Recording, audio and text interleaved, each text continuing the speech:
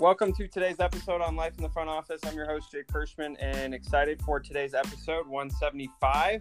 Episode 175, and no one better than Deanna Witter, CRO of the Houston Dynamo and Dash.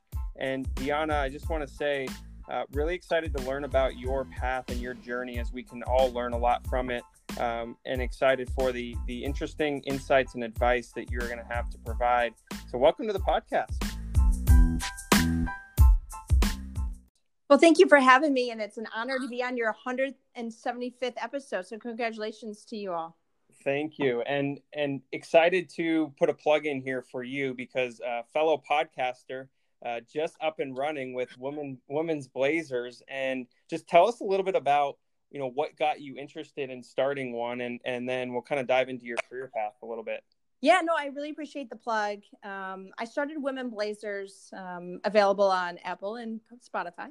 I started it because I wanted to contribute to the growth of women in this industry. I think there's just an opportunity for myself and the women I'm speaking to, one, to elevate their profiles, but also to inspire others through the journey of each other. So there's, as you know, even through this podcast, there's so much power in listening to somebody's journey and learning about what they've done, and then have a reflection on your own as you're looking to navigate forward. So.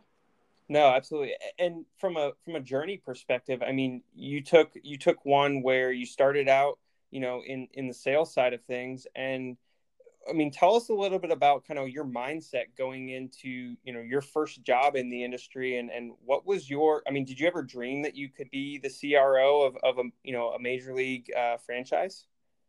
No, I mean, to be completely honest, no, I never dreamed that. I think, dreams are honestly like out of reach in most perspectives. And if I go back to the beginning of my journey, it starts when I was a kid, and just being an athlete and falling in love with sports and what it meant to me and my community, in the sense of, here are these individuals who are literally living out their dream, getting paid, doing something they absolutely love. And I saw that as an opportunity for me as an athlete. So for me, it's like, okay, I love being a part of a team, at a young age. I wanted, and it truly made me feel like I was a part of something. I had it felt like a family. I felt like a community that I could trust. And it made me feel like I had a purpose in this world, being an athlete. So when I was young, I made this claim that I was going to work in sports. And I did everything in my power to will that to happen. So when I did get in, out of college, I knew that I wasn't going to waste this opportunity. I was going to work as hard as I could to continue to contribute back to the sports world, but specifically at the time, basketball. I was going to give everything I could back to the game that it gave to me. And that's really what was like a really early on motivator. Motivation's obviously a part of it, and getting into the industry, knowing the right people, having people know you. It's one thing to get your foot in the door, but then to navigate yourself through the industry and through the different jobs and parts of the industry. Can you talk about your approach, after job one, job two, et cetera? And what was your goal kind of going into the office each day, knowing that, all right, I'm a part of this team, but there's more to it than just that? Right. Yeah. For me, I think my approach or my mentality was like, I want to win each day. And every day that I go into the office, or even outside of the office, because it's essentially, this industry is a lifestyle. If you just go in and work the 9 to 5, then you're going to get 9 to 5 results in your career opportunities. And so for me, it was going above and beyond. And where can I find opportunities to continue to contribute in areas that maybe wasn't even my responsibility? And I think that was my mentality. So if I can go in and do my job at the best ability and give my best, and then even go and find those inches around me to do even more to contribute to the rest of the organization, I was going to do that. And I think with that allows you to then build relationships outside of your own team, right? So for me, I was in the group sales team.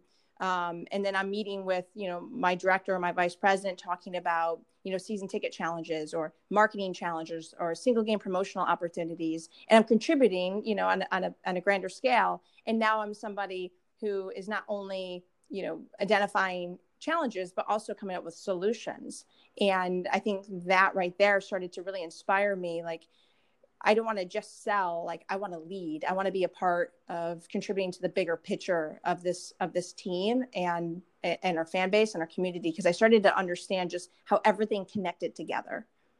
Yeah, you mentioned the contribution aspect, and there's a huge difference between being like an individual contributor, right, versus being a manager and or a leader. And I want to understand, your mindset and your perspectives behind going from an individual contributor where, you are responsible for you try and make others around you better, but at the same time, you're still very responsible and accountable for your results. And then you go to the management leadership side, and I want to understand kind of what was that transition like, and how did you approach, making others around you better? Mm-hmm. Well, I think that development piece really starts prior to even getting a title, right? You don't need a title to be a leader. And I think that that's proof, in the process of even being an athlete. If you consider back when you played sports, like, Mm-hmm. You didn't have to be the captain to be a voice, and you didn't have to be the captain to be, the best scorer or a big contributor on the team. And for me, I think I've always taken my learnings from being an athlete, and I apply them to how I approach my job or my work. And I take a lot of pride in that. That's why when I say, like, I play to win, or, every day it was just an opportunity for me to win the day so I can go into the next competition, which would be the next day. And it's just sort of that mentality just kept building off. So if I can lead from a position of influence, like, that's the position I wanted to be in. I didn't want to bark orders or tell anybody what to do. It's just, how can I be in a position to help other people grow and contribute to their success and to the success of the organization, which ultimately that success then contributes to the greater good of a community that you serve, in terms of a fan base. And so I think early on when, I think it was my second year at the Pacers, I was on track to be the number one group seller at the time. And I very much appreciated the opportunity when somebody called out, like, hey, will you sit with the inside sales class and share with them your process? And that right there was just like one of those seeds of going, man, I really enjoy. And all of a sudden, like, I didn't care so much about my own success. I was really intrigued and inspired to help other people succeed in theirs. And ultimately that became more important to me than my own. And as you grow, if you're contributing and investing in other people, well, that same investment is also happening to you at the same time, and you don't even know it. No, in the respect of, seeing others succeed and being able to give back is for most, right, a lot more rewarding than trying to just succeed yourself. And when I think to some of the roles that you've had, and specifically one at the league office at the NBA with the Teambo Group, right, you're trying to help others succeed. Their success drives your success, and it's not a typical role around a ton of the different properties, right? But the Teambo model, is something that can certainly be, mimicked or done elsewhere in different ways. What was the one thing that you really learned from that experience that then helped you kind of further along your career at the Cavs and now with Houston? Yeah, my time with Teambo was extremely valuable. I mean, this is an opportunity, to your point, where you're leading in a different aspect. You're not leading people, but you're leading this opportunity to contribute to somebody else's success, as you have said, and in a very consultant kind of role. And so you come out there, you're looking at ways in which they can improve, or areas of opportunities, and identifying those opportunities, and then presenting them in teams and leaders at those teams with best practices, with the ultimate goal to see them move the needle in those areas in the right direction or positive direction. And so there was a lot from that position and that opportunity that really just really inspired me to go, man, like, I cannot wait, like, to now go back to a team someday, and everything I've learned and everything I know, in the sense of, like, it's okay to try something new and fail and learn and then do it again. It's, it was one of those aspects, like, not everybody has the answer. And yet when I was growing, through my time at the Pacers before getting to the league office, I was under the assumption that all of these people and all of these teams in these leadership roles had the answers to everything. And I just wanted somehow to know the answer. But the ultimate answer was that nobody has the answer. And we're all just going through this process of discovery. And there's some really key, like, playbook stuff that you get open to or now exposed to you. But then there were the other areas of, like, it's just about being curious and being innovative and being at the forefront of that and having no fear to kind of push those envelopes so that you can see what it could bring. That's what that did for me. And so when I got to go to the Cavs, I was lucky to join up with Brad Sims, who also came from Teambo. He was a CRO who brought me in, and to team up with somebody who came from that same background allowed us to, like I said, try new things, be innovative, push the envelope in places, and really take a position that we always wanted to be a team that was doing things that would be leading in next practices in the industry. And I was very fortunate to be a part of that team at that time. Yeah, you mentioned the word curious, and I almost think it's an underrated word, right? Yes. Because there's all sorts of buzzwords with innovation and digital and this. There's so many things out there that are kind of those words in which everyone likes to use, right? But curiosity is one I feel like is not used often enough, and it's the thing that really leads you to the answers, or the opportunities that you would least expect. And I want to touch on that in the sense of you started your podcast, right? And curiosity of maybe listening to some others, or different opportunities that you've taken through your journey. What can others learn from maybe what you've learned in a curiosity way, and how to approach, whether it's their career, whether it's something they're doing that tomorrow at their job? But is there a certain insight that you might have on curiosity? Yeah, it's a good question. I think curiosity and the discovery of curiosity is a very personal journey, right? It's something deep in you that makes you kind of question rather the norm, or question what could be next, what this other industry is doing, and does it apply, or what you saw in this article, does that apply to my own industry or what I do?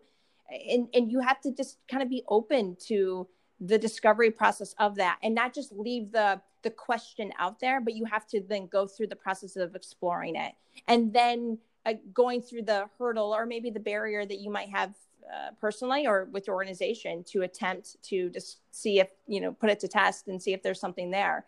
I think it's a process. I think it's a personal journey as well. You mentioned the personal journey, and that's certainly a process as well, right? And understanding kind of where you are, where you want to get to, but at the same time focusing on today.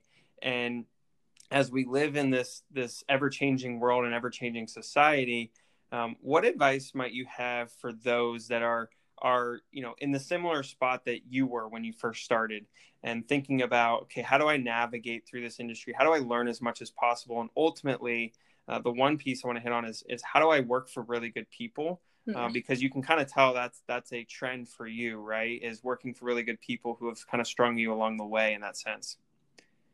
Yeah. I think from the very beginning, there's a sense of, I talk about this often if I do interviews like this, and it's one of those things I can't ever go away from, but you have to love what you do, and you have to love it from the very beginning, I feel like. And that's for me, loving what I was doing and loving the process, and the pain of the process sometimes, of being told no or not getting an opportunity, to allow myself to kind of break myself down a little bit and build myself up. And then the better version of me is now developed, and I can now proceed in this path. And, I think that place I started was so interesting because I learned so much about myself in that process. I learned to be more humble. I learned to be balanced in a sense of confidence, but not so confident where it turns you off. And I think that those are fine lines sometimes. And so for me, that was my process. And I would say that that's kind of the place I started.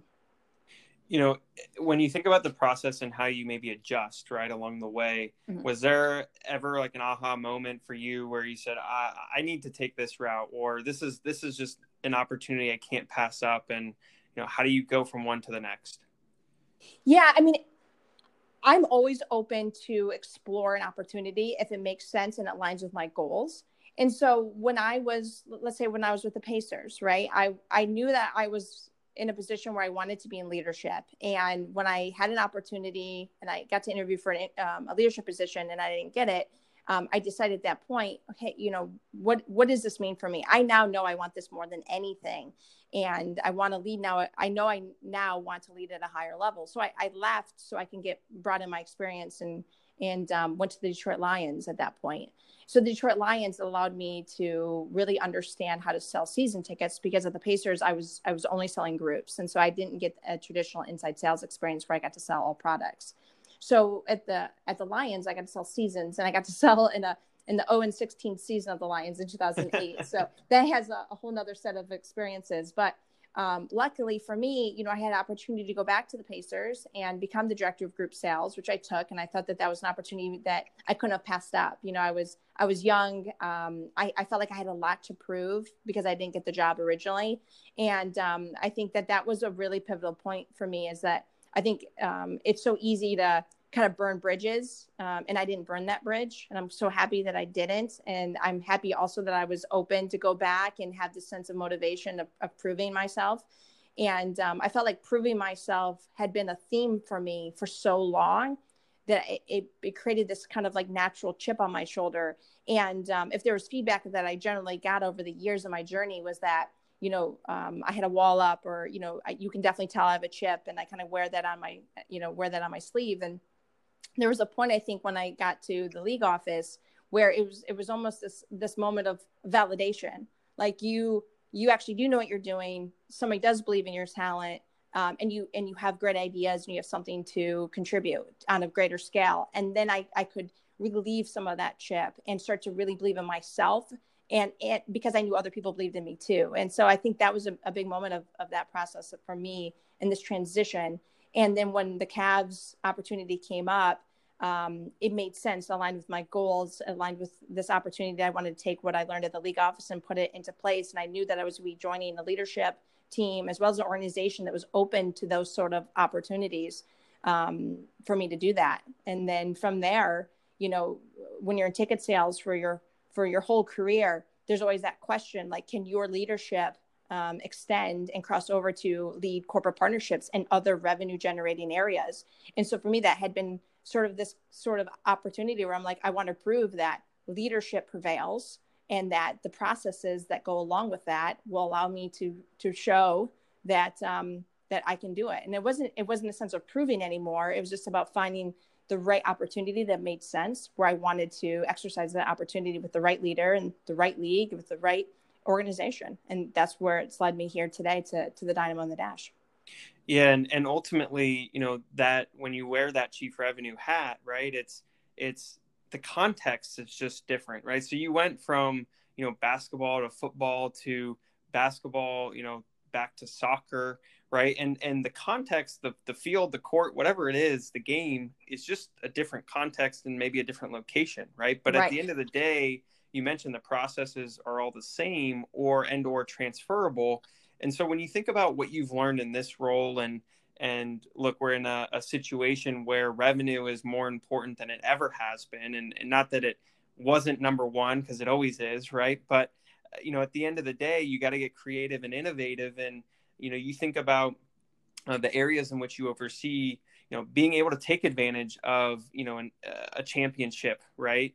As of recent. So A, congratulations on that. And then B, right, how do you take advantage of that type of situation and maximize it? They don't come around often. No, they definitely don't. I mean, even the opportunity with COVID right now, and this sort of new environment that we're all working within, like, this is an opportunity. Yet, it feels, when it all happened, it had this sense of negativity. But again, if you're going forward with a positive attitude, there's so much to be gained and learned through this process that I don't want to go back to normal. Like, I want to come out of this better. And this has definitely made me, and I think my team, better. And I think that process alone has been a great opportunity. And then you add in this process of the tournaments, and, our NWSL team, the Houston Dash, winning a championship, and they were the underdogs. There's 200-1 odds for us to win this tournament. And nobody thought that we would make any splash. And when we came out of our first match with a lot of excitement, we're like, okay, this is the real deal. Like, we can actually do something here. And when you have our games on CBS, on a big network with great sponsor backing with Secret and Budweiser, it really makes you believe that when you have the backing and everybody's working together and you believe in something, anything is possible. And I think that that's what that team has allowed us to really understand, is that possibility is there if we all work together, if we stay together through the hard times, we maximize off the great times. And then at the end of the day, hopefully we're celebrating those wins. And that's what we've done as a club. And now we're going to take that opportunity and maximize on it by connecting with the community and our corporate partnership community, especially. And we're going to hopefully be in a situation where we're going to convert a lot of that opportunity into actual revenue dollars that we can invest right back into the club and continue to build on that success. And this is the same thing on the Dynamo side as well. Yeah. And you mentioned that word community, right? And each and every team, exists in the location that it does because it's a part of the community. It touches people's lives in different ways. And I want to talk about kind of the transitions you've made from each place to place, right? Being a part of each different community and maybe some of the things that you learned along the way of how to transition from one city to the next. And that's not, it's typical, right, for a lot of people. But the adaptation is not always the easiest. So for someone like yourself, going from multiple cities to cities, what's been the biggest piece of advice that you've either been given or you give to others about transitioning from one place to the next? I think ultimately when I get to where it started for me was that, I wanted to be a difference maker, and that being a difference maker can transcend and can transfer from each city, so that the core of it, like being able to, as like a sports franchise, and we saw it in Cleveland specifically, probably more than anywhere. It's like when you win a championship and you lift a community up like that, and you have 1.3 million people downtown for a parade, like you brought a pride to that city that will never go away. Like that's a powerful thing. And so when I get to do something or go to a city, like that's my ultimate goal. Like I would love to bring bring this city a championship, one. And beyond that, think something that's completely out of my control is winning a championship. So for me, it's about creating one of the best fan experiences possible, win or lose. Like when you come to a match, like we hope that creates this opportunity for you to build a connection with whoever you came to the game with. If it's on a personal level, and if it's on a business level, that we hope that it helps you grow your business or retain your business, whatever your objective is for coming to that. And that can happen city to city. And for me, it's like whether I'm in Indianapolis or Cleveland or Detroit or Houston or wherever other city that I might end up in, that contribution is helping each of those communities, and it doesn't separate. So when I'm talking to somebody, and this is actually a big topic of mine on my podcast, especially because it's challenging as a woman, specifically when you think about moving and being married and having maybe your spouse who has a job and they're kind of grounded, or you want to be closer to family, or you have a family, and moving can be really hard. And so I always tell people, like, at the end of the day, like you got to stay focused on what your goals are. And if your goals is to grow your career and the opportunities in another city, and if you can make a difference in another city by working there, then you should go. And if you feel like you're making a difference right now and you feel complete in making that difference, whether it be in your personal life or at your professional life, then you should stay, and I think you have to just evaluate what you want for you. For me and my family, like we love the journey. We love the opportunity to make a difference in multiple cities. And I think that's a opportunity that fulfills me. And so I think it just depends on the individual, but I think you have to just process, like, what are your goals? And then how does that opportunity help you fulfill those goals? Yeah, you made a great point. And I like to use the word work-life integration, right? It's not like balance. Yeah, everyone's got a balance. Yeah, priorities. Okay, everyone's got priorities, right? But how do you integrate work and life and work, right? Some work to live, some live to work, right? And there's kind of that ongoing debate depending on who you ask. But from an integration standpoint, for those who are listening who might, have kids just like you, or, they've moved from place to place, like what's the one thing that, you've learned outside of the goal setting, right? But just whether it's the struggle, the sacrifice, whatever it might be, that has kind of helped you along the way. Yeah, I love that you brought this up, because so on my podcast, I always say, like, we completely debunked the work-life balance conversation, because it doesn't exist. It's such an awful thing to ask. And so I love how you use the term integration. I just say, describe your lifestyle. And, my lifestyle with my family is one that it's ours. It's our story, it's our family story, and I think that that's what's important, and it works for us. And so, in my situation, my husband, he had a great career. He was an RN. He has a bachelor's of nursing from University of Michigan. And when we found out we were having twins, it was a shock. It was an absolute shock. And, we weren't preparing ourselves to have a family. But life happens, and the question is, what are you going to do as life comes at you? And that's both personal and professional, and you have to make a decision on how you want to proceed. It didn't change my professional goals. At that point, oddly enough, when I found out we were pregnant with twins, I had already accepted the job with Teambo. And it was 2 weeks after accepting that job. So timing was very interesting. And my husband, knowing how hard I've worked and supporting my goals were his, and his are mine. And so he raised his hand that he would stay home for a year, and we'd evaluate it. And honestly, a year has now become 7 years, and we have a third child now. And I think the flexibility, at first, I think it felt like a sacrifice, but now it feels like this is our life. This is what we built together. We have this beautiful family. We've had all these adventures of living in different cities and discovering this country and it just from a different perspective. And we've really very much enjoyed it. So I'm not saying it's always easy. I don't want to paint that picture. I mean, there's some places, like I'll be honest, like it wasn't easy to convinced my husband to move from Michigan to Cleveland, hometown to Cleveland at that point, because we had finally got into a routine with these babies, but my opportunity was there at that point, and everything felt right. I wasn't going to deny timing. So we have to go. And so we go, and now it's like the last place he wanted to leave was Cleveland. It became his favorite place, and it's like every place we go, you give it 6 months to a year and you're like, wow, this city is great. And it has so much to offer. It's like, you wouldn't even known that if we didn't take this kind of chance, So yeah, you got to be open to it. You gotta, if you are married, if you have kids, you just got to think about how it all flows into the life you want to have and the life you want to lead. And when you, at the end of your life, when you look back, you want to make decisions so you have very minimal regrets. And I think that that's the key.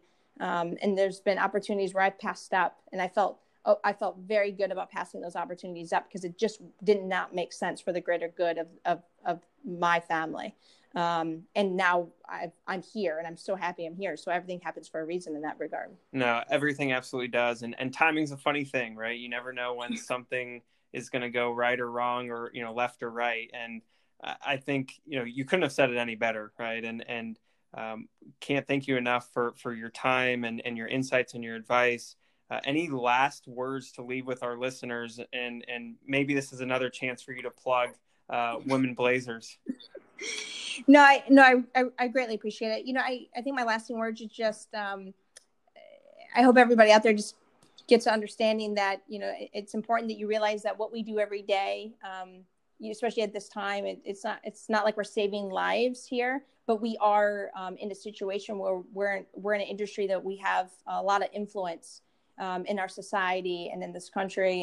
And so I think it's so important that we understand that from a leadership perspective, and that what we do does make a difference, and it is important, and it goes so much, far beyond the game. And I think that what we do every day is so important. And so be powered by that passion that you have, and keep striving for greatness and navigating forward successfully. And I think that would be my lasting note. And I hope that everybody takes a chance to check out my podcast, Women Blazers, and hear from some incredible women who are just dominating in this industry and are on this amazing path to blaze some significant trails for other women in this industry. Yeah.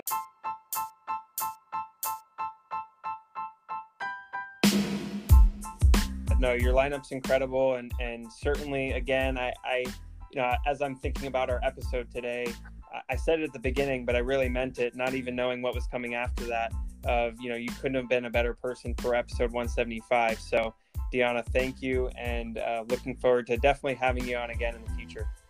Well, thank you, Jake.